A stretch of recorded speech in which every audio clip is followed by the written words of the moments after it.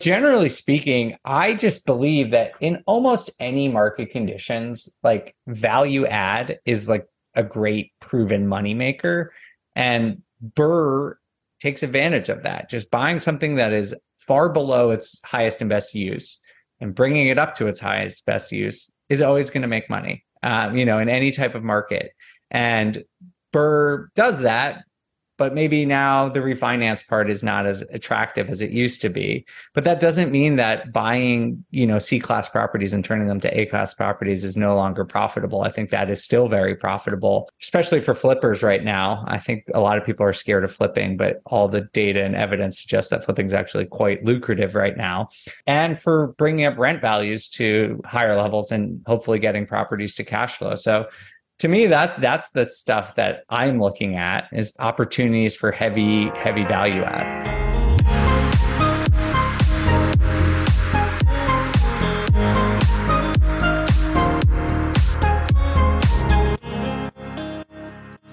Welcome to the Real Estate Law Podcast. Thank you again for listening to us. Rory Gill, attorney, real estate broker, Jason Muth here. Rory, we've talked a lot about bigger pockets on this podcast. We certainly have done lots of long drives listening to the Bigger Pockets podcast and On the Market and Real Estate Rookie and all those fun ones that have been the soundtrack of our drives down to see my family in New York or go visit properties up in New Hampshire.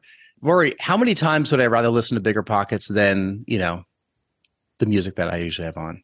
About 100% of the time. And, all this predates our involvement in real estate investing and, why we have so much kind of deference and excitement for today for the institution of Bigger Pockets is that while we were in real estate law and real estate brokering, we weren't really in real estate and investing until we really kind of caught the bug. And it took us a little while, but now we've gained a lot of traction. So, I'm excited to speak to just about every guest that we have on here, but I'm extra excited today to connect with our guest. Yeah, there's a funny story as to how this came together, but somehow we're talking to the VP of Data and Analytics of Bigger Pockets, Mr. Dave Meyer. Dave, welcome to our podcast. Guys, thank you both so much for having me. It's a pleasure to be here. Well, the pleasure is ours. We met really quickly in passing at BPCon last year. You would never remember it, but I did. And then suddenly this past year, we're having lunch, coffee. Rory, what were we doing? We were meeting up with the folks from Hudkins Law, right there in the lobby of New Kitchen in Newburyport, right? It was the meet and greet. The families that we'll be working with all kind of came together for a meet and greet, and then something caught your attention on the sidelines. Yeah, and while Dave had the great fortune of diverting his drive off 95 and joining us here in the lovely city of Newburyport, Massachusetts, on his way to his wedding, little did he know that the excellent restaurant that he picked, New Kitchen, which is our favorite place, that we go there all the time and have lots of meetings over lunch and coffee and everything. In walks Dave Meyer when we're right there in the lobby having our meeting. And I'm like, wait a second, like, what on earth are you doing here, Dave, is what I'm thinking. And, I didn't say anything. And then you kind of went off and you're with your now lovely wife. You were having lunch. And when we were done, I said to Rory, Rory, I need to go say hi to somebody. I'll be right back. And, usually what that means in Newburyport is like our neighbor, right? Our neighbor literally owns New Kitchen, like right up the street from us. Okay. We know people in town, like you bump into people all the time. You don't bump into people like yourself who don't live here and just happen to be passing through. So sorry about accosting you that day, Dave. No, this is great. It was so fun.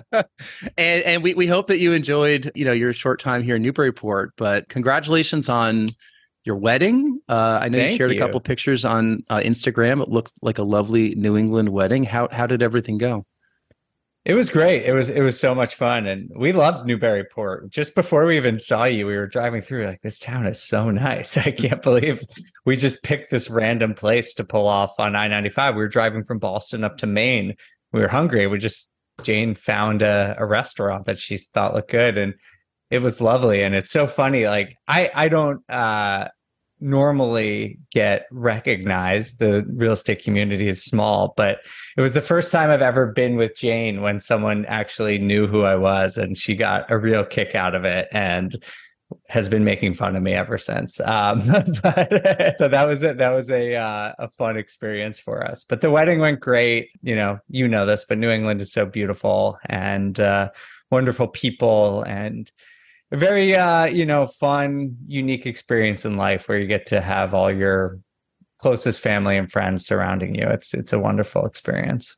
We are going to a wedding in Maine in a couple of weeks. We've been to lovely Maine weddings in the past. Nice. It is an excellent place to get married in the summertime in New England. Sorry that I've created that story for Jane to make fun of you that you were recognized, but it's okay. I mean, you must not get recognized that much in Amsterdam where you're living, right? That's right. Yeah. So yeah, we're in the States a couple times a year. But I have actually once been noticed in Amsterdam, which was very funny because it's still hard for me to like consider that people know who I am, because like 2 years ago, I had never been on a podcast or YouTube. And so it's been a rapid change that even anyone would recognize me is pretty surprising. I was at BPCon last year. Got my sticker right here. BPCon nice. 2020, San Diego. And I took an elevator ride with Henry Washington, one of the random days. Yeah. And, big smiling guy, just the two of us in the elevator, make a little small talk. I said, Henry, what is it like to be a massive celebrity at an event like this and then go back to your life of, anonymity where nobody really knows who you are? And he just smiled and laughed at that. And that's probably, how you experience BPCon as well. Yeah, I always say to Jane and my friends that I'm famous for 1 weekend a year, which is enough. That's perfect for me. I've never had aspirations to be famous, but BBCon is so much fun. But if you're a media facing part of Bigger Pockets, it's definitely a whirlwind because people know who you are and everyone wants to talk. And honestly, it's one of my favorite couple of days of the year. It's extremely energizing and just so fun to be within the community and meeting people and just talking shop. It's fantastic. Rory, how long have I talked about wanting to go to BPCon? I mean, no, you've been talking about it every single year. Probably we started listening to Bigger Pockets, and this past year, last year, kind of famously for people who listen to our podcast, was when you left W-2 work and kind of jumped into real estate investing full time. So this was your opportunity to attend BPCon and to kind of embrace the community. And that's what you've been building up this entire time. Yeah.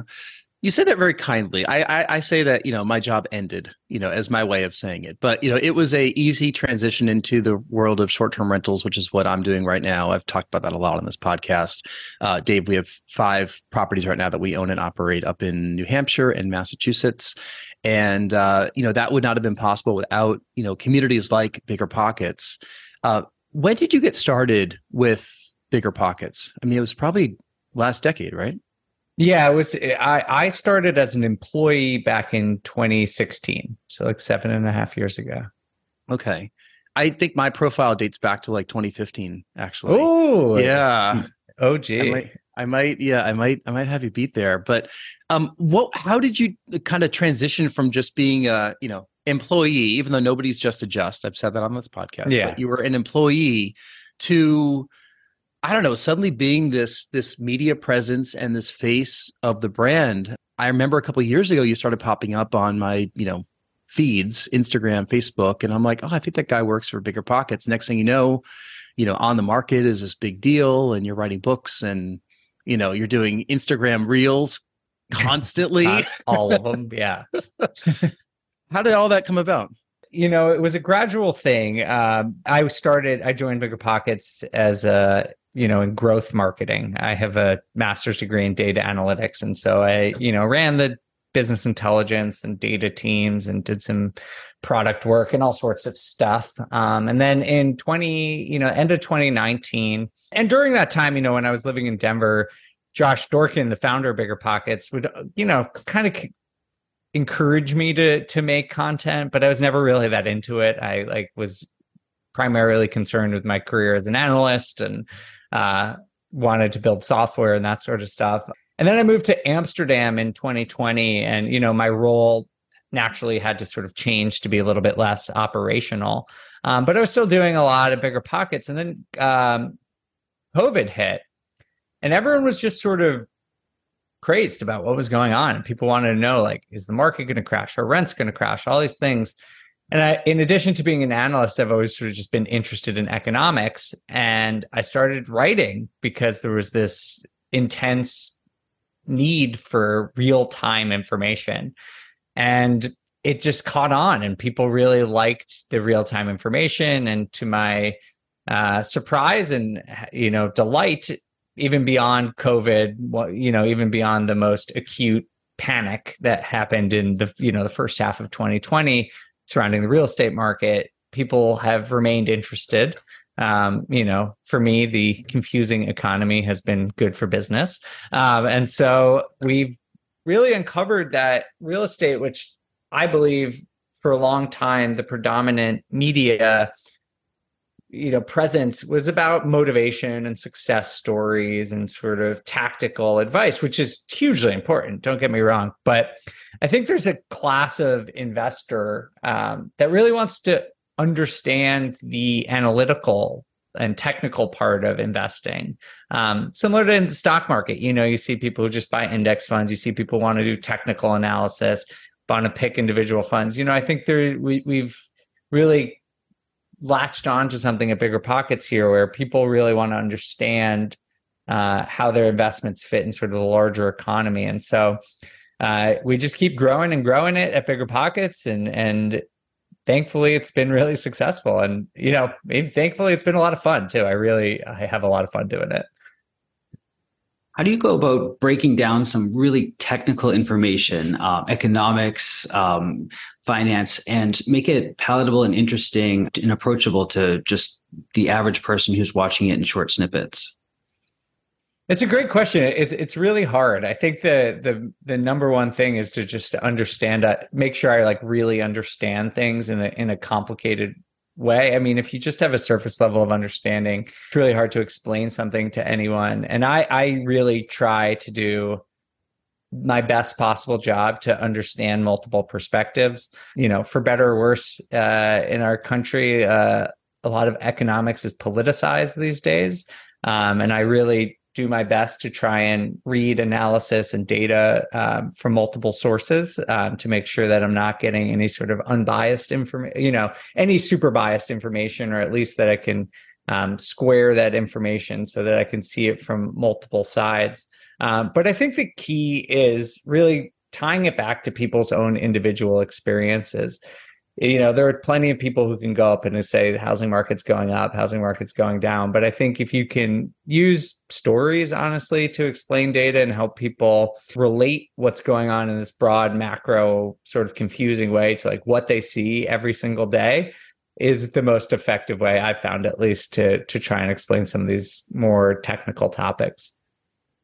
And I know in the world of, dealing with a lot of real estate brokers from across the country, every real estate broker wants to say that their market is the hottest market in the country. Their market is doing great. Now is the best time in humanity to buy right here in our town. So we have to kind of punch through that bias just a little bit. But the truth is, these answers are always, it depends. How is the market doing? There's never, you probably get asked all the time, what's the hottest market? What's the best market? But the truth is, the answer to this always is, it depends. 100%. It totally is. It depends on so many different things. And a lot of them are not even macroeconomic. They're personal finance questions. What's the best market? Depends what you want. For some people, Detroit might be the best market because they're looking for really good cash flow and they're willing to, take on a risk of perhaps stagnant or declining property values in a city like Detroit or maybe elsewhere in the Midwest.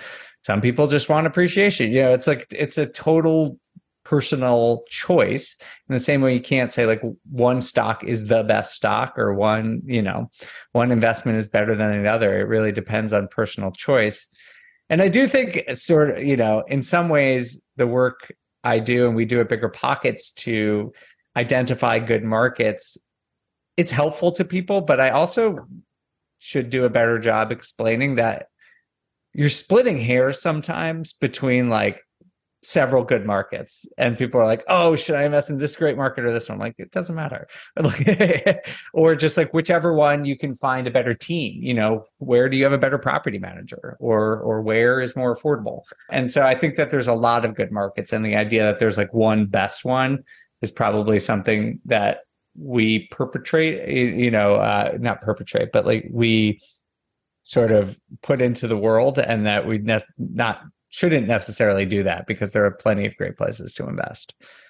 And just to make this more about us, I mean, here in New England, we, despite kind of having a larger population in the Northeast, we don't really get as much attention, I think, in a lot of the either bigger pockets or just other real estate blogs out there, just because we're never the strongest market in the country, but we're never the weakest.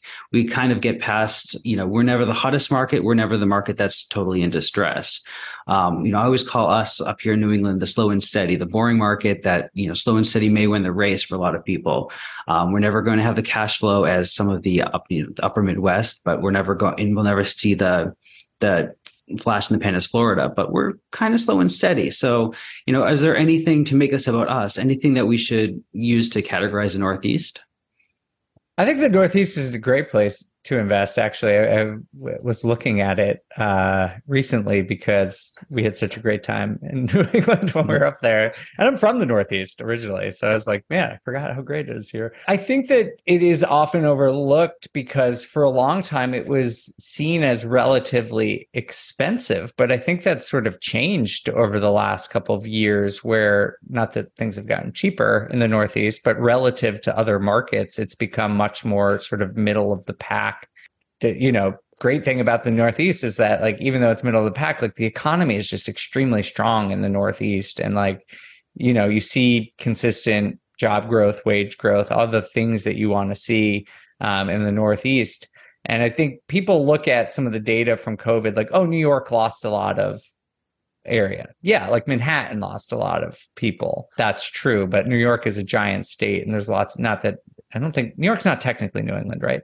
But in the Northeast in general, like, or if you look at the New York metro area, like, there are tons of places in Southern Connecticut that are, considered metro New York that are exploding right now because all the people who had left Manhattan just went there. So I think there are a lot of strong fundamentals in the Northeast, and generally just in real estate. I think people always want this hot market, or like you said, put it well, like a flash in the pan. But if you just want solid, steady growth, if you want a portfolio that's going to do well for you for 20 or 30 years, like, I think the Northeast is probably as good as it gets. It's great that we don't have as much reach as Bigger Pockets does, because you're saying it on our podcast and not a BP one. So not everyone's going to go running to the Northeast now, but you guys have quite a platform, and sometimes you're market makers unintentionally, right? Bigger Pockets talks to a lot of people. And a lot of times by the time you've identified the trend, it might be a little bit too late to get into that trend if you're not already there. Yeah, I think that's the other thing about real estate, is like, it doesn't work like stocks. Like, it takes a while for these trends to emerge. And so if you see like, if you're reading an article that like blah, blah, blah is the top market, it's probably a little bit late, or it's already really expensive. And so, yeah, I think we do have some influence on where people choose to invest. But my hope is that what we do is help people realize that different markets and different real estate tactics offer different benefits, and that there's not like, what's good and what works well in New England might not be what works well in Florida or works well in California, but there are tactics that work well in pretty much every market. I personally just think that's a better way to look at it. It's like, you have to decide for yourself, like, do you want to invest in, let's just say New England. Do you want to invest in New England? Great. Then you can choose the tactics that work in New England. If you want cash flow, you may have to go outside of New England, but that's okay. Like, you could just, that's your objective. You really just have to choose what's most important to you.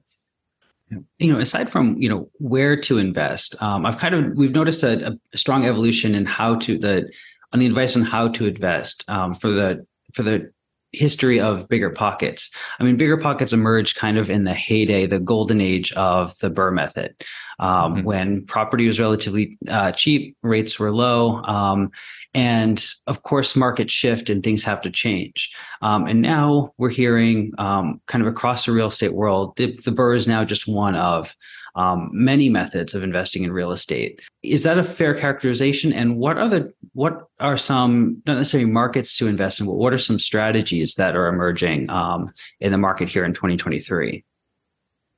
I think that is fair. I think people have been really focused on Burr for a while, and with good reason. It's, it was very conducive. The market was very conducive to Burr for a long time. I think Burr still can work. I think there's just this idea that, like, for a Burr to be successful, you have to be able to withdraw 100% of your equity. And that seems like it's not going to happen right now. But you could still, contribute equity and refinance 20, 30, 50% out and still use some of that money to keep growing your portfolio. I think it is not going to be easy in today's day and age for you to pull out 100% of your equity and just keep repeating this over and over again. So I do think that's true. But generally speaking, I just believe that in almost any market conditions, like, value add is like a great proven moneymaker. And Burr takes advantage of that. Just buying something that is far below its highest and best use and bringing it up to its highest best use is always going to make money, in any type of market. And Burr does that. But maybe now the refinance part is not as attractive as it used to be. But that doesn't mean that buying, C-class properties and turning them to A-class properties is no longer profitable. I think that is still very profitable, especially for flippers right now. I think a lot of people are scared of flipping, but all the data and evidence suggests that flipping is actually quite lucrative right now. And for bringing up rent values to higher levels and hopefully getting properties to cash flow. So to me, that's the stuff that I'm looking at, is for just opportunities for heavy value add.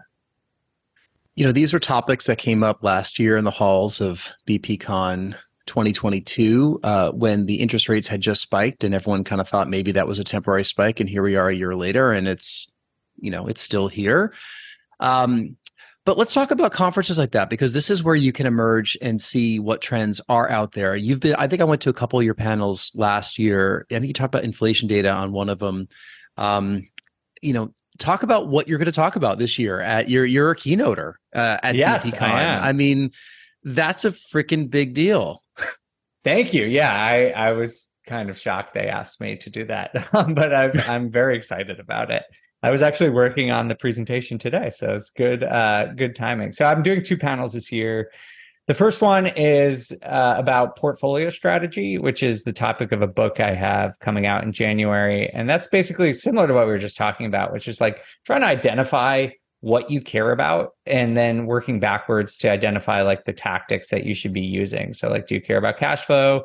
When do you want to retire? How much money do you have? And like figuring out the right deals to buy based on your personal situation. So that's one. For the keynote, I'm going to do my best to try and explain the economy, which is always very difficult. But I think I'm going to, my intention is to do something a little bit different, which is not offer a forecast for what's going to happen, but I don't know if you guys have come across the concept of scenario planning, which is similar what a lot of businesses do, which is basically like, we think there's basically 3 or 4 directions the economy or our industry might go in the next 3 or 4 years. And we are going to come up with plans based on each of those 3 or 4 possibilities. And I think that's really what most real estate investors need right now, because we don't know. And there are a lot of variables that are not yet settled in the housing market. I have my ideas of what I think might happen. But I think it's really helpful to just understand the different things that could play out and how you should react if, any of those 3 scenarios do come to fruition. Because I think what you see through doing these exercises is that you can continue to invest even in the worst case scenario. You just have to, again, adjust your tactics and adjust what you're doing based on, shifting market conditions. Mm-hmm.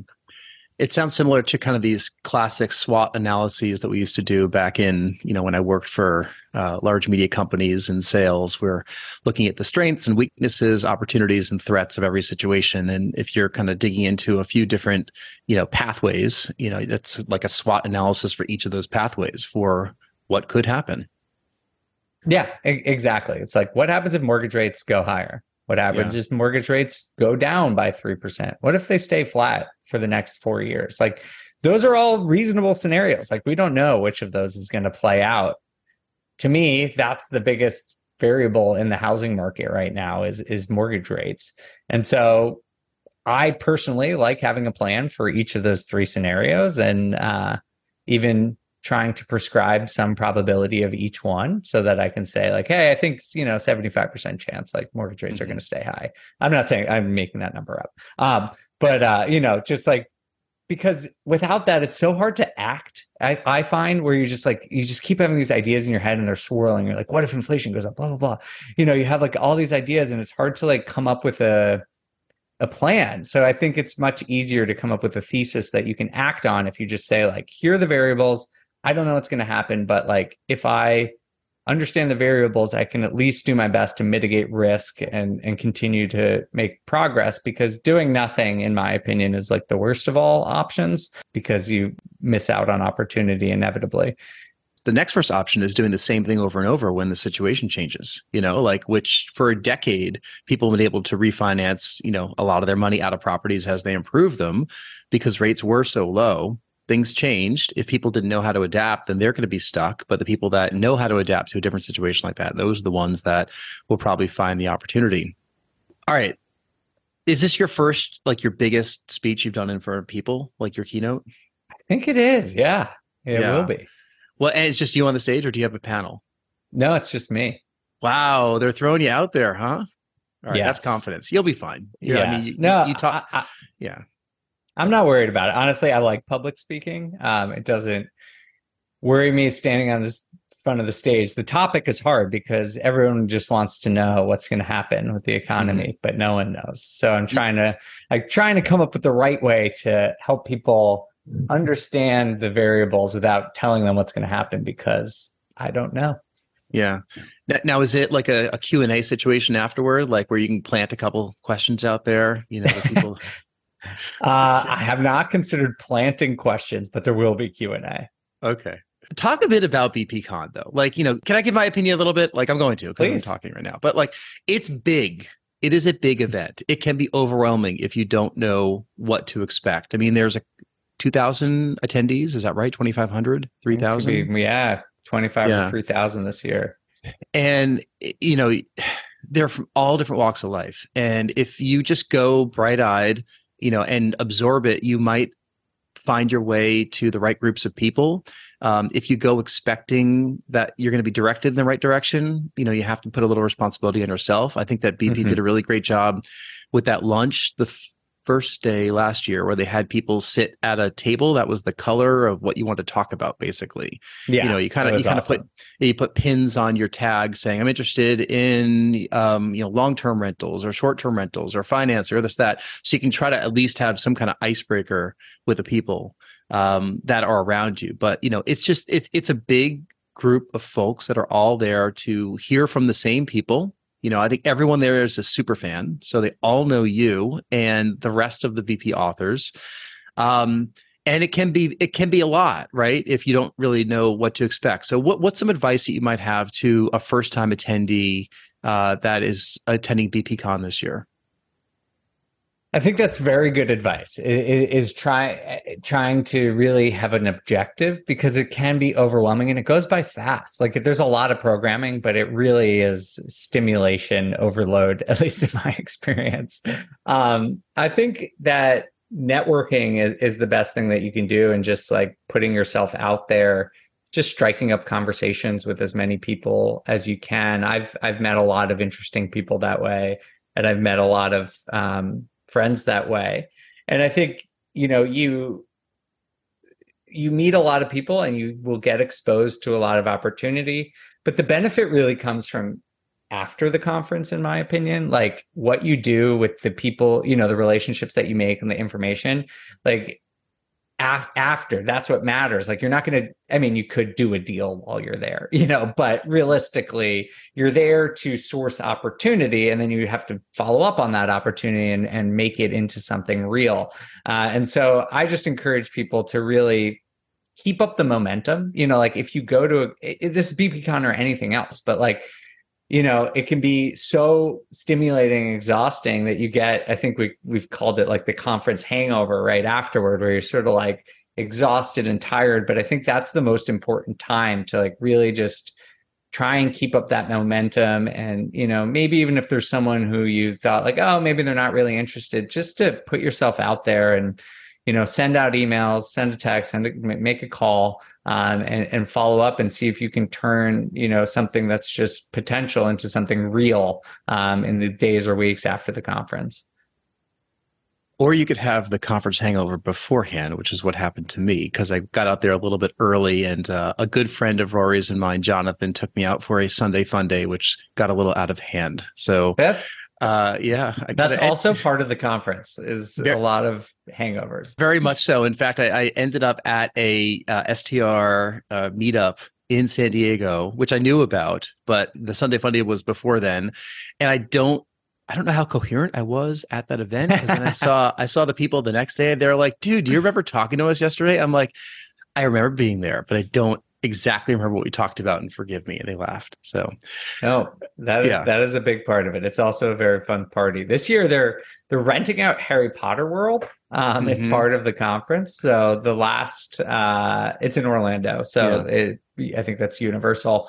The last event is going to be a rent out of Harry Potter World, which should be super fun.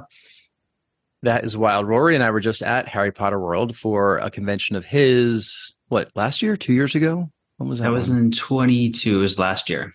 Yeah. It was not a private event at Harry Potter World, though. That would have been sweet, because it was. Have you been there yet, Dave? No, I've never been. So like, this will be my first time ever. It's wild. I mean, it's just wild. Like, I'm not a Harry Potter super fan, but like I definitely read the books and saw the movies, and I thought it was just really cool to be involved in the environment that Universal put together as part of that. So if you are going to BPCon this year, do not miss that. I don't know what's in store at the event, but you want to be at Harry Potter World, especially for a private event. I don't know what's going on either, but Alex Palet, the woman in charge of BPCon, is an excellent party thrower. So I have full faith that it'll be. It was a great closing event last year. There was a yacht rock party, I think it was last year. Yes. I ended up so two big takeaways I had last year from BPCon. One happened at the closing event where I met Dave and Mark from Host Pros out of Cleveland at that event randomly, and they've become good friends. I've seen them at STR WealthCon in Nashville. We've had them on this podcast. I see them on social all the time. They're operators in Ohio, and they run a business probably better than anybody else locally in Ohio for short-term rental management, and really, really good guys. And I totally monopolized their time for like 2 hours, like at that event. That's why I didn't get to go hang out dancing with the Yacht Rock crew, but we had a good time there. And then the other big takeaway, making important connections. Going to events like that, if you could take away a handful of meaningful new contacts, that is much more important than a long list of 200 people that you met. 100%. Yes. Actually, two other takeaways I had. One, the other one was at the tax planning event that I went to, or the workshop last year. I learned about cost segregation studies, and I'm so embarrassed that we didn't know about that leading into that event. And I came home and I said to Rory, I'm like, we need to do this immediately. And like, boom, we did 2 cost segs last year, and it was just like such an eye-opening was experience. That with Amanda Hahn? No, we used Cost Segregation Authority. They were on the panel. Oh, okay. Okay. I forget the gentleman's name that was on the panel, but I wrote the name down of the speaker, and I'm like, I'm just going to use this company. Like, no due diligence. I was like, BP's got this. They wouldn't put him on the stage if they didn't if they weren't the real deal. So they pick good panelists. So yeah, I think Amanda does. Yeah, she's a CPA, right? I think she does things a little differently. The other big takeaway I had at BPCon was the amount of people that were filming content. Right. So like it's the us's of the world, the me's that are going there interviewing people. And I think you guys even had a podcast studio there for some select people to use, which I thought was Yes, they did. That was pretty cool. Yeah, they're always like people bringing, interviewing people, just asking questions, making content. It's a lot of fun. There's a lot of people just mixing it up and asking you to speak and give your opinion. So it's definitely a thrilling thing to be a part of. Do you feel like you have to become a hermit for like the week or two afterward if it's just been stimulus overload? A little bit. Honestly, I just lose my voice is the hardest part. I did last year, and I'm sure I will again this year. And I definitely think it's everyone on Bigger Pockets, all the staff that goes, like, kind of just takes the rest of the week off. It's like a lot to do, or just honestly, it's nice to just get back and answer some emails. I love talking to people. It's so fun. It like really is like the highlight of my year. But like you said, it's just so much packed into 3 days that you definitely have even if you don't drink, there's like a mental hangover for a few days. Yeah. Hey, Rory, any final thoughts for Dave before we get to our final 3 questions that we ask of everybody? Ooh. I just want to ask a slightly different question. We talked about kind of the trends from the perspective of the investor, but I want to bring in part of our audience, such as real estate agents, people who make a living out of volume in this market. And that's what has dried up substantially now. If you're in those professions, asking for a friend that relies on volume, what would you be doing right now in your business to prepare for the potential possibilities in the upcoming markets? Yeah, I'm not an expert in like the operations of being an agent or anything. I'm not one myself, but I will be honest. Like, if I had to guess, I would expect volume to stay low for the foreseeable future. I don't think it's going to get worse, really. That's my guess, but I do just think that this inventory issue is going to take a little while to sort itself out, and that's really the source of this problem. That, or maybe we get a break on interest rates and mortgage rates, but I'm not expecting that anytime soon. So I do think the more you can do to help people find affordable products, maybe try and work with new construction. I don't know how people do that, but that is an increasing share of the volume that's going up. It's usually like 11%. It's about 30% now. And so I don't know, how you form those relationships, but, if you can get in on some of those trends or build to rent, there does seem to be volume in those sectors. They could be really good. But that being said, like, I think honestly, it's just about being good at what you do. Like there's still a lot of volume. There's still going to be several million home sales. And there are tons of brokers out there. And I think the mentality is sort of like the pros need to buckle down and take as much market share as they can for the people who do this part-time as sort of as their side hustle. Because, if this is your full-time business, there's definitely still enough volume to make it your living. But, I think you have to compete a little bit against the people who are just doing this opportunistically. Yeah. I mean, we can go on. I don't know if you guys have any thoughts on that, but it's definitely not my specialty. But I feel for the whole industry. I mean, it's a really tough situation right now. I don't know. For somebody who's claiming not to be an expert in that space, you just gave one of the a really coherent answer to that question. So thank you. Okay, good. I have a lot of friends who are agents, so hopefully I've learned something. But yeah, I mean, you give such great advice. I mean, you probably don't even realize it, but there's so many people that kind of hang on, what you say with On the Market and all of your daily updates on Instagram. Were you an economist, like, and by trade at all, or no? Yeah. No. Just an analyst. I do have training as a data analyst, so I have a lot of experience looking at data sets and like extrapolating and using statistical methods to like extrapolate how patterns might play out into the future. Mm-hmm. And so I think naturally a lot of people who get into data analysis get into economics because there's so much data. It's like there's so much to play with. It's like either that or baseball because there's a lot of stats there too. I just have always had an interest in it. And you asked me earlier, I find that a lot of economics is so boring. And so, on our show on the market or just on Instagram, I just try and make it fun. I think that to answer your question earlier, I think that's just so important to getting people to listen to it and understand it, is just having fun with it and making you realize that it doesn't have to be so serious and technical all the time. Yeah. And boring, like law. I mean, we didn't even talk about law on this, but that's okay. We never do. Thank you for sparing me, because not that it's boring. I appreciate it. I just don't know a thing about it. Well, we every so often we'll sprinkle in a question about like a legal situation that people will come up with, but we pass on that for this episode. So let's wrap things up with the last three questions. We ask these of all of our guests. The first one is going to be a complete layup, and I swear this question we ask everybody, but the question is, if you can get on stage for half an hour and talk about any subject in the world with zero preparation, what would that be?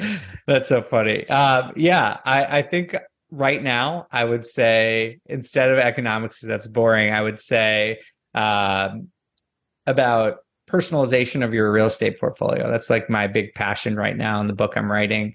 I just think, God, there's so many people on Instagram who are like, you have to do BRRRR, you got to be in short-term rentals, or do creative finance. And like we talked about, it's so much, it depends.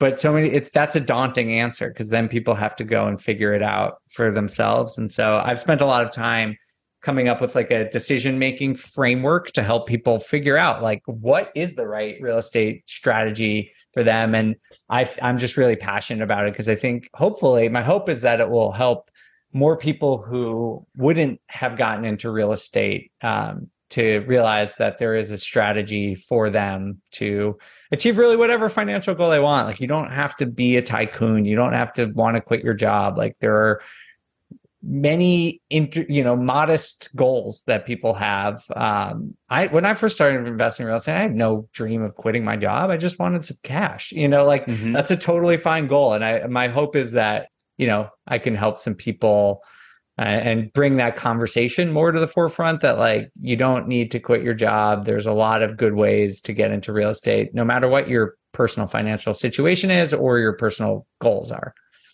Yeah. Plus, you're in a situation that is like aspirational to many. It's like, wait, this guy's a real estate investor plus works for Bigger Pockets, is the, the face of the brand. I mean, like, that's the kind of cool job. Like, that's a boring desk job. I did luck out. Yeah. So it's easy for me to say like, yeah, I don't want to quit my job because I have a great job. Yeah. I understand that some people do. But even before, like, I started investing in real estate when I had a crappy job. I was waiting tables. And, I actually didn't hate that job. But, my job, that was never my goal, and I think the popular thing is to say like, oh, use real estate to quit your job, but like, use real estate to secure your retirement, use real estate to work less, like there's tons of good ways to do it. And so I hope that we can all, as the real estate community, sort of normalize some of those other ambitions and ways to invest in real estate that aren't just like all or nothing, where you have to be like all in all the time. Second question. Tell us something happened early in your life or career that impacts the way you're working today. Oh, God. I guess one thing is like my parents, when I was a kid in like the 2000 bubble, my dad lost his job, and my parents had just gotten divorced, and it put our family in some like pretty bad financial turmoil. And it really impacts you, or like as a kid, it really impacted me, and it like made me want financial freedom from like an extremely young age. I feel like since I've been like 11, I was like, I'm not letting that happen to me. And so I think that's probably something that has impacted me far before I even uncovered real estate and the potential to it. I've just like always wanted to find a way to not rely on other people for my income. Yeah. We hear a lot that, family situations that happened a long time ago, really are the North Star that allows people to kind of lead them down the pathway that they're on today. So thanks for sharing that.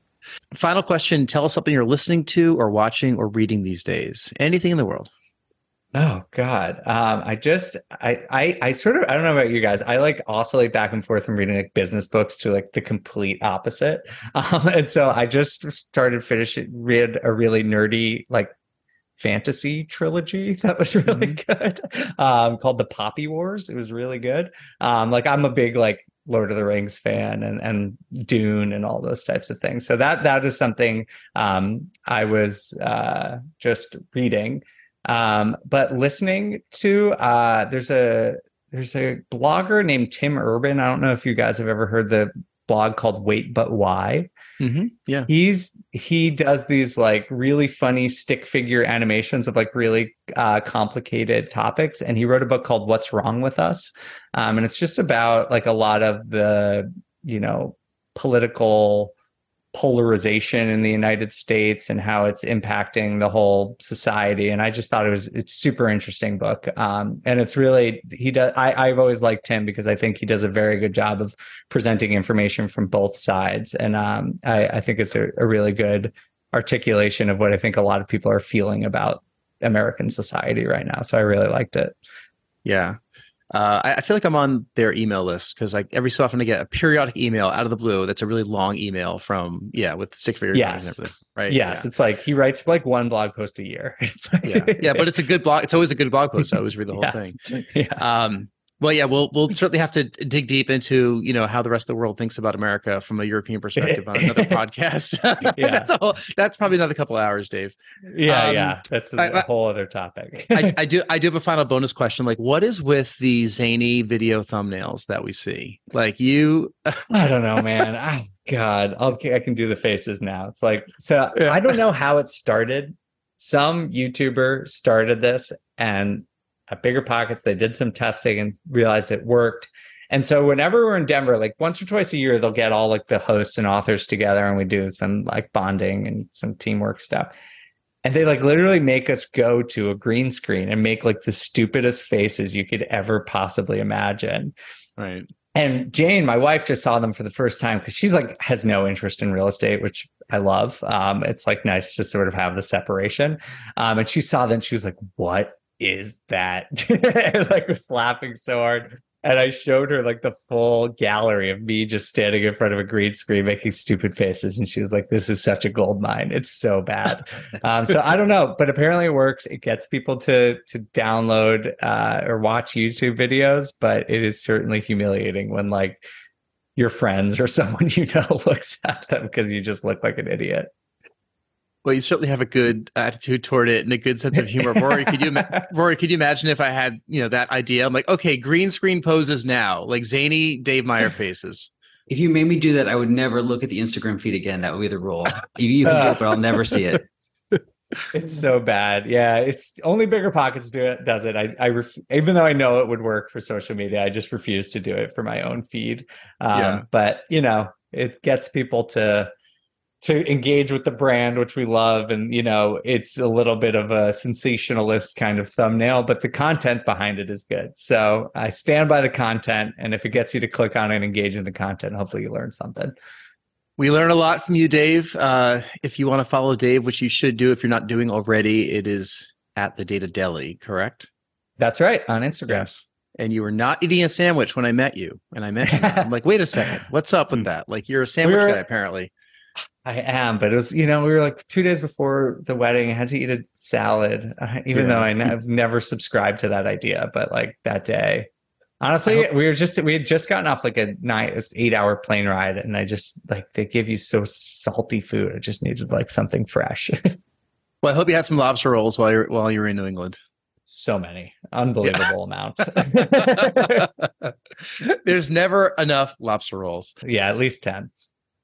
Dave, we really appreciate your time today. This has been a delightful conversation. I would have you on all the time if we could, but you're a busy guy and you got BPCon coming up. We will put links in all the show notes for how you can get tickets if you haven't bought. Are there any available still or no? There are. They're going fast. They do always sell out. Yep. Every year we've done it, they've sold out. So if you're interested, check them out. And they do go up in price the closer they get to the actual date. So if you are interested, sooner the better.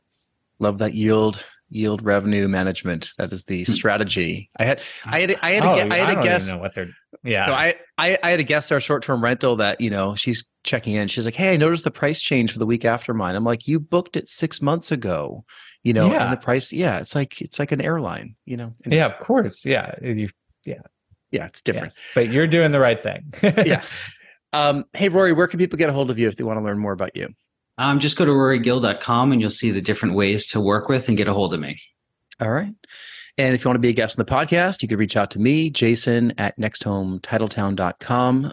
Drop us a comment, leave us a 5-star review, go follow Dave, go download On the Market, go download Bigger Pockets, all that stuff. You're going to be much more informed if you're not doing that already. Dave, thank you so much for your time today. We really appreciate it. And we can't wait to have you back. Anytime. Thanks so much, guys. Appreciate it.